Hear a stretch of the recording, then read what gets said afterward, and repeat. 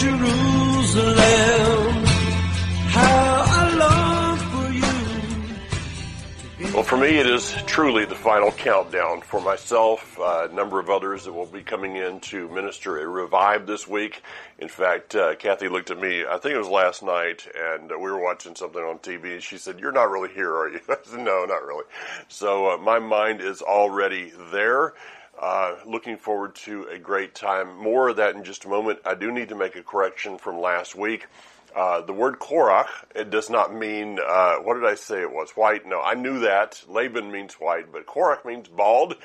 Thank you to the person that corrected me in that. And as I wrote back to them, I did 6 teachings in 25 hours. And if that's the only mistake that I made, I'm pretty much okay with that. Before Revive, one other thing is my friends at Hayavel, wonderful place, organization. If you've never been on a working trip with Hayavel, it is an experience. You will work hard, but the benefits are amazing from that. Maybe you're not able to go right now, for some reason, but you can still be involved. You can go to greeningisrael.com, and right now, Hayavel is in the process of raising funds to plant 10,000 trees in the land of Israel. Now, this is not just some pine trees and some forest, but this is pomegranates and figs and other things that we're going to be talking about this week, the native trees of the land. Nate Waller and all of them, I was out on the Gator with Nate last year. He was showing me what they're doing there. It is $25 to plant a tree. You can add on to that, get a certificate, get a GPS, whatever you want to do. I'm not gonna spend my money on a certificate that someone's going to throw away. I'd rather put another tree in the ground. And I can tell you that for those of you that are supporters of Join to Hashem, this is something we will be doing, and haven't quite made a decision yet. I'm going to do that very soon, but we will be making a sizable donation to planting trees in the land. But if you'd like to do that on your own, maybe this is something you have a loved one, you'd like to honor them, a memorial to them, go to greeningisrael.com, and $25 per tree. And I can tell you that there's other places that have done this. I've had at times some bad reports from there. Never have had a bad report from Israel and what they're doing. I can pretty much stake my personal reputation on this, that when you give, this money is going to go in the ground. All right, pun intended. Revive this coming week. I will be heading over on Thursday. We'll be there Friday, Saturday, and Sunday from the hours of 3:30 to 5:30 each day, and maybe a little bit later. I will be, myself, Daniel, Josh, Ryan, Barry will be in a part of that. We will have services with the young adults. This is ages 19 to, they said 29, but I'm going to go a little higher than that. 19 to 29, we'll probably sneak a couple 18-year-olds in just because I can. But we are looking forward to this. The youth that I ministered to last week at Camp Mashiach up in Whittier, they're already excited. They're already excited about this. So we're looking forward to it. And I'm going to ask you to do something. This is 3:30 to 5:30 Central Time. I'll be, there revived doing various other things. I'm not speaking in a general session as it looks like, but if you would please commit to prayer for these young adults during this time, 3:30 to 5:30, and pray that they have a revelation of Messiah. There's already been prophetic words that have been spoken regarding that. It is imperative today and for every day that they have a revelation of the Messiah and an infilling of the Ruach, the Spirit. And so if you would be praying about this, I have already had some people that have emailed me and said that they will commit to that. If you'd like to be one of those, send me an email real quick and let me know, even if it's Saturday. and you just listen to this Saturday morning. That's fine. That way, I can tell the young people there that there are people around praying for them, because I can tell you this from experience and conversations. They don't really feel that an older generation is supporting them in many places. It's tragic. In fact, conversations that I've had with people, even recently, the conversation is, wow, you're going to be with young adults for 2 hours? That must be terrible. I mean, how do you hold their attention? Do they have their phones out all the time? It's the attitude of adults toward young adults and youth is horrendous right now. And you and I need to be people that change that. I made a statement to someone yesterday, and I said, well, because they were kind of into that well, they're they don't listen and whatever. Maybe if we, as an older generation, begin to talk with them instead of at them or to them. And that is what I try desperately to do when I am with them, whether it be just one-on-one, which I'll be spending some one-on-one time. I already have some of the young people that have emailed me, text me, and said, I'd like to spend some time with you. We have some good friends of mine coming in that I'm going to be able to spend some time with, quality time. Looking forward to it. If you don't think I'm looking forward to this, well, you haven't been listening to me lately. So that's the way it is. So if you would commit to, you don't have to pray for the whole 2 hours. If you want to, that'd be fine. I mean, I need the prayer and you need the practice. But if you would like to just a brief prayer for this time, for the ministry team, for the revelation of Messiah to come into that room. No man comes to the Father unless no man comes unless the Father draws them. And so we need desperately that drawing, that convicting in the room. We need, and I've got a number of different illustrations set up and various things. Okay, I need to move on. We are now in Bamidbar, chapter 19, and it is the Torah portion of Hakot, which is, I can say, a better regulation. And it begins with the teaching of the red heifer. Now, the red heifer is something that is fascinating to me, has been for many years. I remember reading a book by, I think it was J.R. Church, regarding, or one of those, back many, many years ago, regarding the red heifer. And it is fascinating. There are a lot of people right now that are looking at it very seriously. But let's just look over some of the brief concepts of this. It is said I believe in the Mishnah, that there will be 10 red heifers that will be slaughtered. That up to this date, there has been 9 red heifers. And the beginning of the red heifer, the first one was by Moshe himself. So 9 so far. 10 is the number of divine order. 11 is a number which is kind of in the middle. 12 is a perfection of government, and this is the writings of E.W. Bullinger in Numbers in Scripture, fascinating book.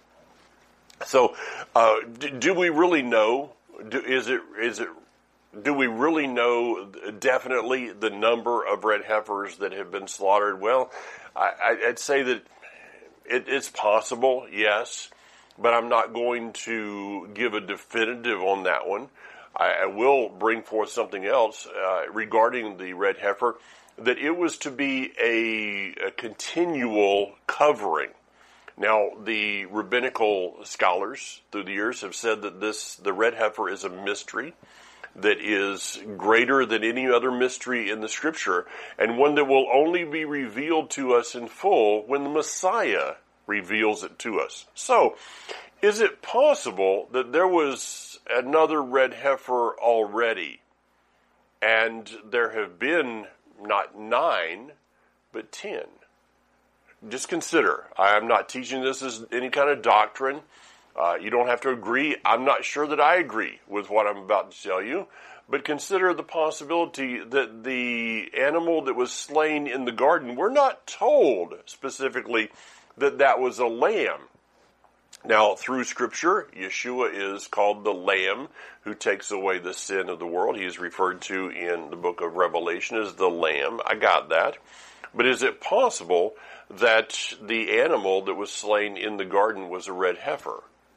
And the ashes of the red heifer were taken by Messiah himself. They would have been, a portion of them saved. They would have been given to Adam, would have passed them down generation to generation. The ashes of the red heifer would have been taken on the ark. And then the ashes of the red heifer would have followed the Hebrews even into Egypt, out of Egypt, and would have been then mixed with the ashes of the red heifer that Moshe slaughtered, thus providing a continual sacrifice for all of the family of Elohim, of God, which is the family called Israel, which the Scripture, even though Israel is not defined until the book of Exodus, the family is still called Israel all the way from the start, I believe, would have been referred to. There are things that are revealed. It doesn't mean they're new. It's just they're new to us. So there's just something to think about right there. And that there will be another red heifer. Is it possible that the counting is wrong? And in the end, there will be 12 red heifers that would be slaughtered? And that would be one for each of the tribes of Israel? Well, I guess we'll just have to agree with the rabbinic writings on this and say that when Messiah returns, that he's going to reveal everything about the red heifer. I know that today I've actually met the gentleman that has a ministry. They've taken red heifers to Israel and working in this. Are these the red heifers that are going to be, one of them is going to be the next one slaughtered? I don't know. We'll find out when it comes, but what we can say is this. Just the concept, the thought that people today are working in this, and it's been happening for many years, it's not something new, but the thought that people are working toward this is another step in the prophetic timetable that we are in, and I believe a very important one.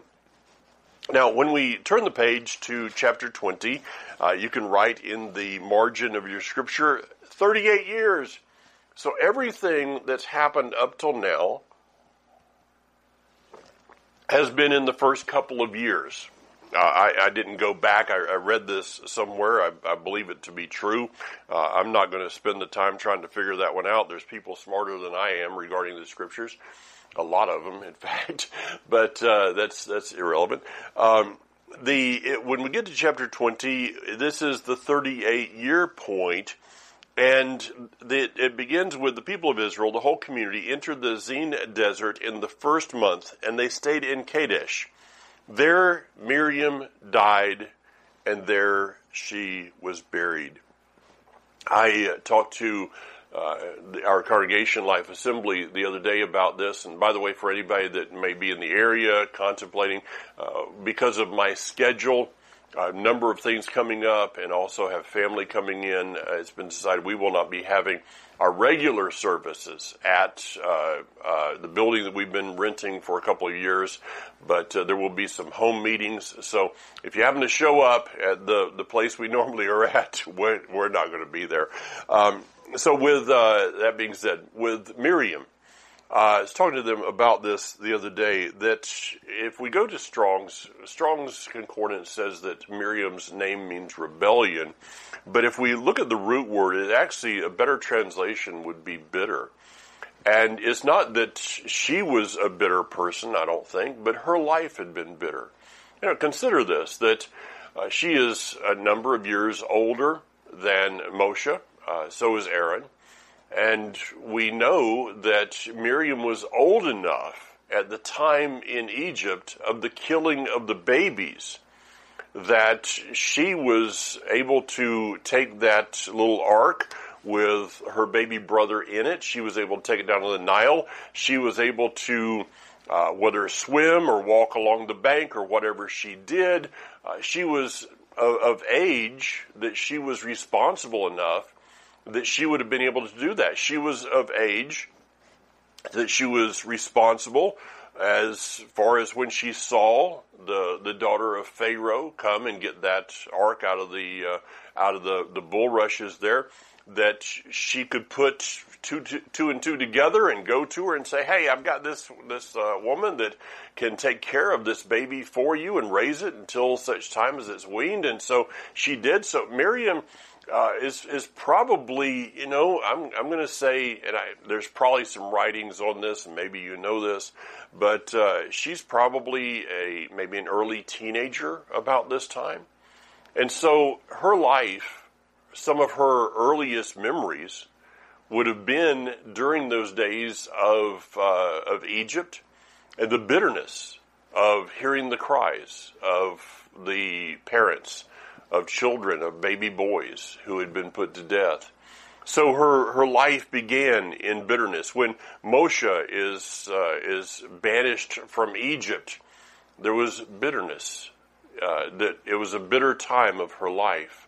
There were many things that she went through, even though she would stand against Moses during one part of his life. For the rest of it, during those years in the wilderness with the Hebrews, the 38 years so far, she's seen many people come against her brother. She led a life that was bitter, but yet it was very sweet, because she was the one, I believe, that was prophesying. It says that she died and she was buried, and then it says that the water, because the community had no water, they assembled themselves against Moshe. So where's the water gone? It is believed that Miriam was the one that was prophesying over the water that was in the camp. Now, where was that water coming from? This is what I'm about to say is kind of review for some people, but sometimes review is not a bad thing. In 1 Corinthians 10, which I started with when we began back to Exodus, of 1 Corinthians 10 is a chapter that we should always have in the back of our mind when we go through the Exodus experience, which is talking about prefigurative historical events. So in Exodus chapter 10, verse 1, for brothers, I don't want you to miss the significance of what happened to our fathers. All of them were guided by the pillar of cloud. They didn't wonder. They all passed through the sea, the mikvah, and in connection with the cloud and the sea, they were immersed themselves into Moshe, which Moshe brought forth the Torah, which is a revelation of the Messiah. Also, they ate the same food from the Spirit, and they all drank the same drink from the Spirit. Oh, wait a minute. The Spirit wasn't given until Acts chapter 2. Wrong. And they drank from a Spirit-sent rock, which followed them, and the rock was the Messiah. So when we go back, we can tie this together regarding Mount Sinai, which is the gematria of Mount Sinai, points us to some of the words of Messiah. I'm not going to get into that one right now, but the revelation of Mount Sinai is the revelation of the Messiah.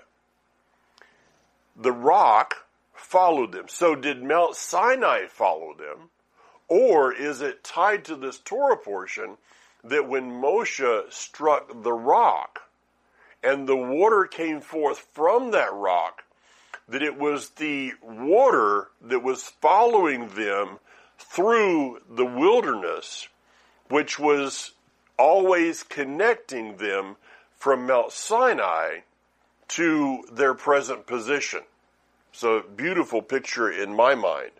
So this water is a revelation of what we see in the book of Isaiah, that he is a man acquainted with grief, that he was stricken on our behalf. There is many scriptures I could go to if I spent the time regarding that Yeshua's life would be one of bitterness, but yet it would be of joy. So the word Miriam is a mem, resh, yod, and a final mem. The mem, of course, is the letter for water. It is an open water, and then a final water at the end. In the center of it is a resh, which is the head, would be speaking to us of Messiah. The yod, which is the hand, the one who sits at the right hand of the Father, who is the head.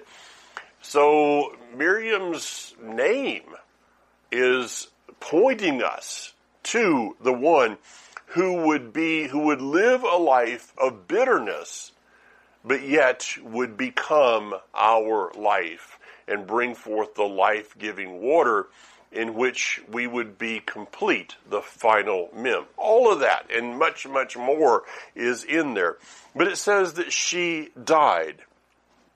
Notice, again, I've taught on this in previous years, but I believe it very important for us, that she died, and the next thing that we see is that the water dries up. This is, again, my thoughts. Not putting this out totally as doctrine, but I think it fits the pattern very well, that as Miriam was prophesying in the camp, that the water that they were drinking was the living water of Mount Sinai, the revelation of Yeshua. That when she died, the prophecy died because she did not raise up a successor. And this is very important for me going into this time of revive. This is the Torah portion, one of the two Torah portions. I'll be actually speaking during two different Torah portions, this one for Friday and Saturday. This is very, very, this is not a coincidence to me in any way, that I will be speaking to these young adults specifically during the time period of Miriam and her death, and there not being a successor to bring forth the prophecy of the living water. So what happens here? If I'm right on this, and this is a revelation of the Messiah that was given to them on Mount Sinai, then the revelation in the camp, pun intended, dried up. And the next thing that we see is quarreling. Now, let's go back into Marcion and Constantine and church fathers and modern day doctrines of the Torah is done away with. What happens when the prophecy of the Messiah from Mount Sinai dies, as was done through Marcion, Constantine, and various others? Then we begin to quarrel about who the true Messiah is. And somewhere along the way end up with over 40, the last I saw, over 46,000 denominations, non-denominations, and splits and everything else. See, there is no quarrel when your Messiah goes back to Mount Sinai. But when your Messiah comes from Cleveland, Tennessee, or from Nashville, or from Springfield, or whatever, from Johannesburg, South Africa, when your revelation comes from somewhere outside of Mount Sinai, you can come up with a different revelation of Messiah, which brings forth quarreling and division. Now, the people begin their quarreling by telling Moshe, why did you bring Yudhe-Vave's community into the desert to die there, we and our livestock? Why did you make us leave Egypt? Oh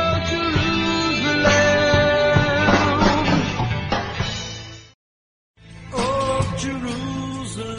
To bring us to this terrible place without seed, figs, grapevines, pomegranates, or even water to drink.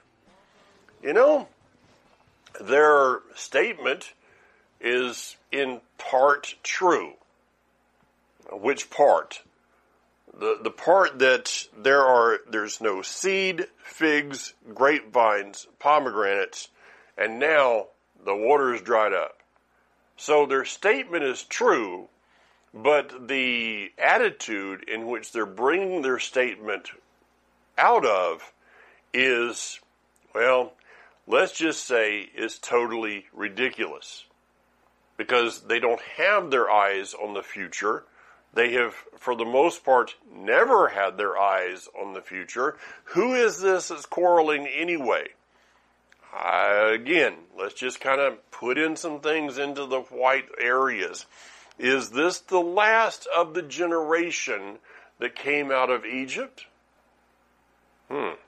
Or is this everybody? We're not exactly told there, but it does say that they assembled because the community had no water. They assembled. Well, who's they? We're not exactly told. It could be that this is an older generation that is poisoning a younger generation. Yeah, that's happened in the past, and let me tell you, it's trying to happen again, and doing everything I can to stand against that. So they're right. They're right. There's no seed.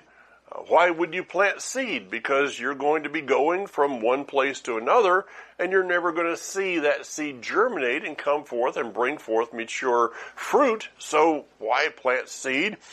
There's the area they're in. There's no figs, there's no pomegranates, there's no grapevines. Okay, you've made a correct statement here. But get your eyes off of where you are and get your eyes onto where you're going. Now, before we move on, there is a picture being painted here that, what is seed? Seed is a picture of redemption to maturity. We could say it like this, that seed is a picture of Israel coming forth as seed from Egypt and then going into maturity in Canaan, in the land of Israel, modern day Israel. So they're not seeing the maturity. Well, if they're not seeing the maturity, they should probably have found a good mirror somewhere and figured out that, a plant has to go through a process before fruit comes forth. We've planted a garden, and it's not doing well because it's been so cool this year. That's another subject. But a seed has to go through a process, and it cannot circumvent the process. Kathy was explaining to one of our grandchildren the other day that with squash or zucchini or one, I guess that's both, but the plant puts out male flowers first in order to attract the correct insects, and then it puts out female flowers which are able to be pollinated, and therefore you get fruit. Now, if that squash or zucchini decides, I'm going to just skip the male flower process and go right to the female flower process, what's going to happen? Well, nothing. There's not going to be anything that's going to be brought forth for other generations. So they were trying to skip the process of maturity. Figs. Figs has dual meanings in Scripture, a number of different meanings, but one is righteous judgment. That there was, now that the water is cut off, they don't feel there's righteous judgment in the camp. Now, I'd have to kind of differ with that a little bit because Moshe is still there. Vines, refreshing joy. Why is there no refreshing joy? Well, we'll get to that in just a couple moments. And pomegranates is the fruit of the Torah, the fruit of the Spirit. We see in Scripture a pomegranate and a bell, a pomegranate and a bell. And these are all things that are talking to us about the gifts and fruit of the Spirit. So what are they saying? Once again, we don't see God in our camp. And that didn't work out for them to begin with, and it's not going to work out real well for them now, but that's just the way people are. In the end, it comes down to this. They forgot. They've been in the wilderness for 38 years. 38 years ago, they're walking through a sea on dry ground.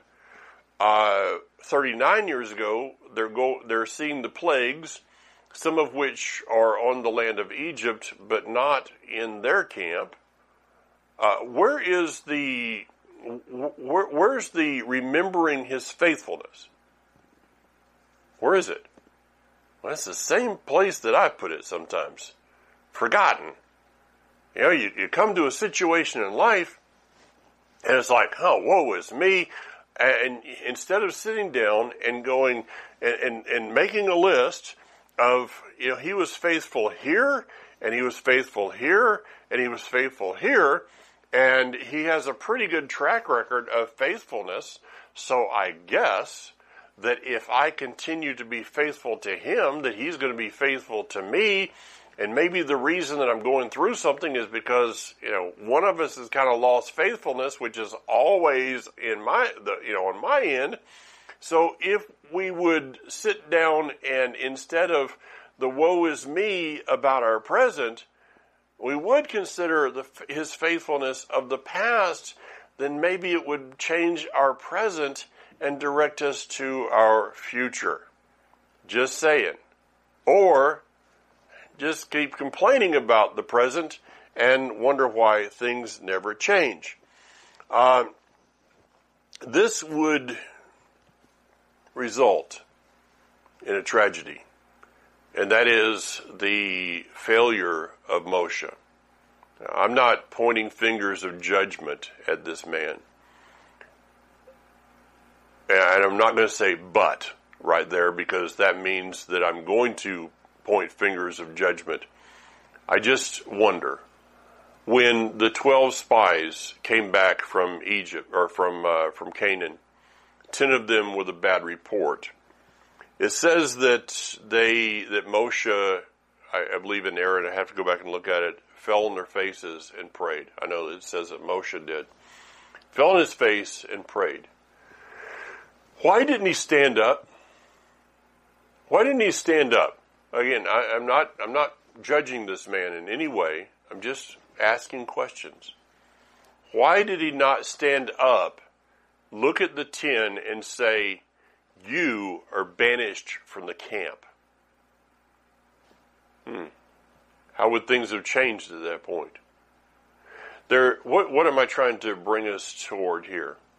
There's a time for prayer, and there's a time for action. Now, action needs to be bathed in prayer, yes. But there comes a time in which you don't quit praying, but your prayer becomes your action. And I see this in people's lives. I see this in posts on Facebook of people that will post and say, pray for me, and I'm going through this and going through this.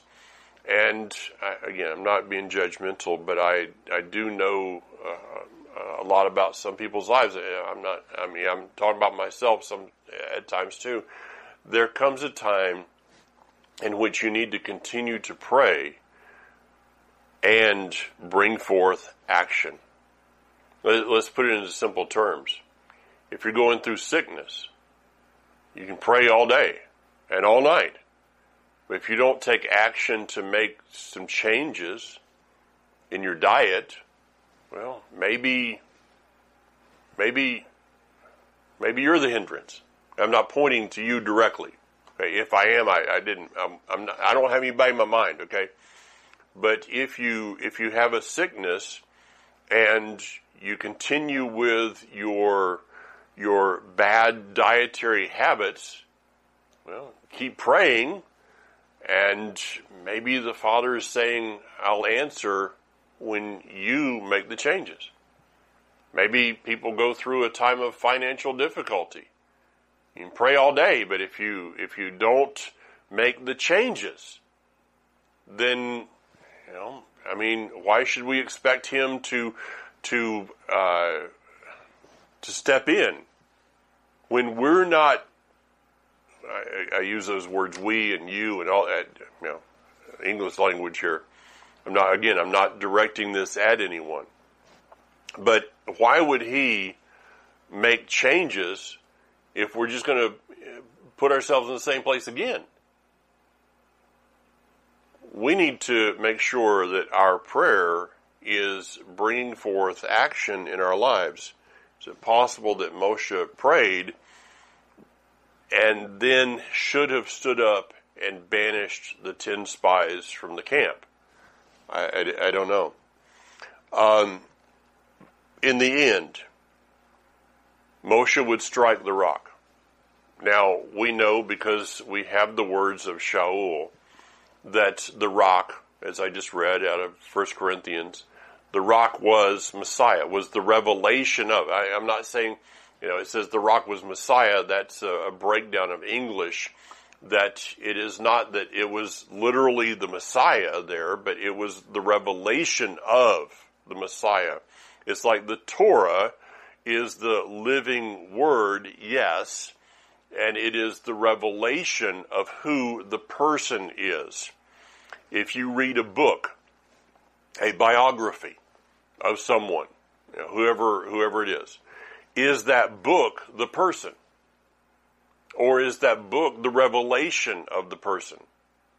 I believe the second to be true. If you had a book that somebody decided to write, a really boring one on my life, and said, hold this book up and say, this is Mike Clayton. People would be going, what? You're crazy. No, that's a revelation of who the person is. And so the rock in the camp that followed them, attached to the water, which is attached to Mount Sinai, is the revelation of the Messiah in the camp. We know the scripture says that Moshe was told to speak to the rock, not to strike the rock the second time. Shaul would tell us that the sin was that he struck the rock, and the Messiah is only to be struck one time. He was executed one time. Now, here's something I'll be talking to the youth this weekend about. The scripture says that Messiah, in Revelation, Messiah is slain from the foundations of the world. So when was Messiah slain? Was it 2,000 years ago? Well, that's contradictory to Scripture. Because Scripture says that he was slain before the creation, before the foundations of the world were laid. And so, because, again, this is some teaching for the weekend, because we see past, present, and future, he doesn't. The Creator does not see past, present, and future. He sees present. And with that, in his sight, what happened 2,000 years ago happened prior to creation. So to tie this to the ashes of the red heifer, the continual covering, the ashes of, if I'm right, and the ashes of a red heifer were brought forth in the garden and then given to Moshe, then that is a picture of a continual covering for the sin of Israel, for the sin of his family. Now, he, instead of speaking to the rock, so here's the picture. We come before him and we accept the fact that he was slain for us. He was stricken for us.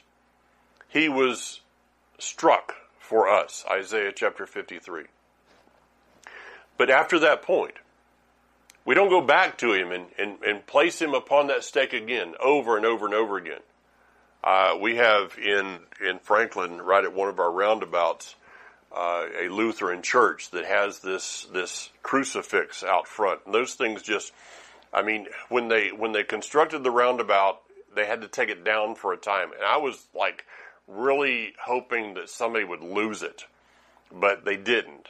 And so every time you go around this roundabout, there is Messiah, their depiction of Messiah upon an execution stake.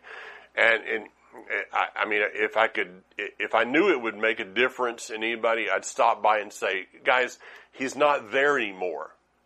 And if you want a picture, you want a symbol of Messiah that is what he gave to us, it is the menorah. It is not the execution stake. And as we look at the menorah, it is about walking in his spirit. And we can go to Isaiah chapter 11, the sevenfold spirits of Yud-Heh-Vav-Heh, which is actually, he is one. So again, it's one of those things. He is not there upon that stake. He has given us a picture of life for us to speak to. Moshe struck the rock the second time and therefore brought judgment upon himself. And I say this every single year. I'm going to say this again, that Moshe is the man in the camp that is worthy of entering the promised land and won't. The people of Israel in the camp are for the most part not worthy of entering in, and they will. What happened? The people became frustrated. 38 years walking around the wilderness, they became frustrated. Okay, got that. You may get frustrated at times. You may be watching the news. You may be praying, your kingdom come, your will be done. And you get frustrated. You may get frustrated at times at your congregation, at wherever you go. But make sure that you do not bring forth that frustration in such a way that it makes those who are in leadership in that congregation do something that would keep them from their destiny. That is something that we should all be looking at. That I do not bring frustration into the camp to the point that I cause someone else to lash out in such a way that it denies them what could have been their walking into the camp, into the kingdom, instead of them being resurrected into the kingdom. I guess both sides are really good, but I'm going to take, if I get my choice, I'm like walking in, be resurrected on the journey. That would be mine. Now, after this, we see, I'm going to go all the way to chapter 21 because we're kind of running out of time here, that once again, they began to, after the death of Aaron, they mourned him for 30 days. Remember, there was no recorded mourning for Miriam, no successor. Aaron, on the other hand, had raised up the Levites, had raised up his sons in order to carry on the job. They mourned him for 30 days, but then they fell into their same old thing of, why did you bring us out of Egypt to die in the desert? There's no real food. There's no water, and we're sick of this miserable stuff we're eating. Let me give you a more accurate translation of these words. We have a sickening dread of this contemptible bread. Write that one down. We have a sickening dread of this contemptible bread. They are dreading every morning that they're walking out of their tent and having, there is such thing as a free breakfast. It was in the wilderness so far for 38 years.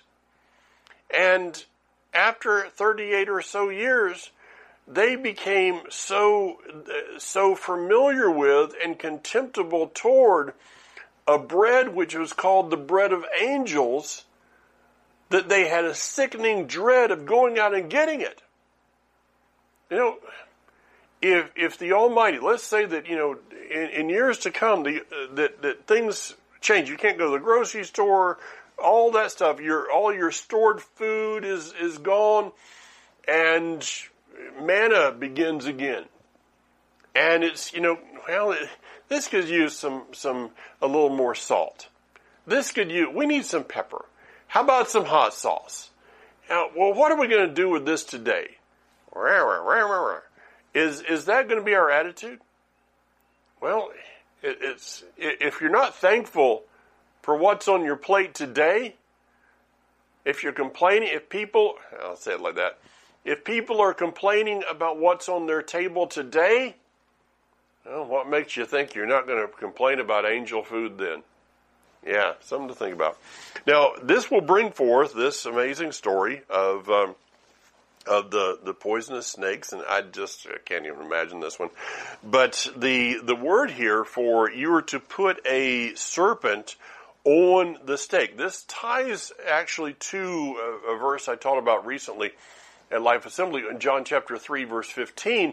But if you haven't read Numbers chapter 21, then you don't understand what's going on in John chapter 3, because you can now come up with a Messiah after your own image instead of going back and seeing what is happening, is that this is a choice. So we have these snakes in the camp, poisonous snakes, and it says you are to put a serpent on a pole, a bronze snake on a pole, and everyone who looks upon it will live. The word there is nachash, which is has the same gematria as Messiah. Yeah, kind of interesting. So we consider this of Isaiah chapter 14. Don't have time to go to that. This is having to do with Satan in your camp, the enemy in your camp, and you're getting bitten because of your own actions. And he says, you need to look unto Messiah. When we go back to the garden, and the reason Eve, the word is to shine, its meaning is brass, copper, and we see that Eve in the garden was tricked by a pseudo-Messiah. A pseudo-Messiah. 2 Corinthians chapter 11 verse 14, Shaul tells us that the enemy comes as a angel of light. If he came with the little pointed tail and and the horns and the red suit and the pitchfork, who's going to, well, there would today, but who in their right mind is going to follow him? He doesn't come like that. He comes as an angel of light. He comes as the word anti-Christ or anti-Messiah is not a biblical, it does not have biblical meaning. It is a pseudo-Messiah, one who is appearing to be the Messiah and is walking as such. Now, look at these verses. It does not say that if you look at the serpent on the pole, if you look to Messiah, it doesn't say you won't get bit. But it says that if you get bit, the outcome, which of a poisonous snake is death, that death will no longer affect you. Going through this world, ladies and gentlemen, there's times you're going to get bit. But if we keep our eyes on Messiah, he has overcome death, hell, and the grave. And that is a wonderful message. Shabbat Shalom, Shavua Tov. Have a blessed, prosperous week. Have a blessed and prosperous week. Bezrat Hashem, God willing. See you again next week. Thank you for those who are committing to pray for us during the time of Revive. I expect next week when I sit here at this desk that I will have a great report for you. Until then, be strong. Shalom.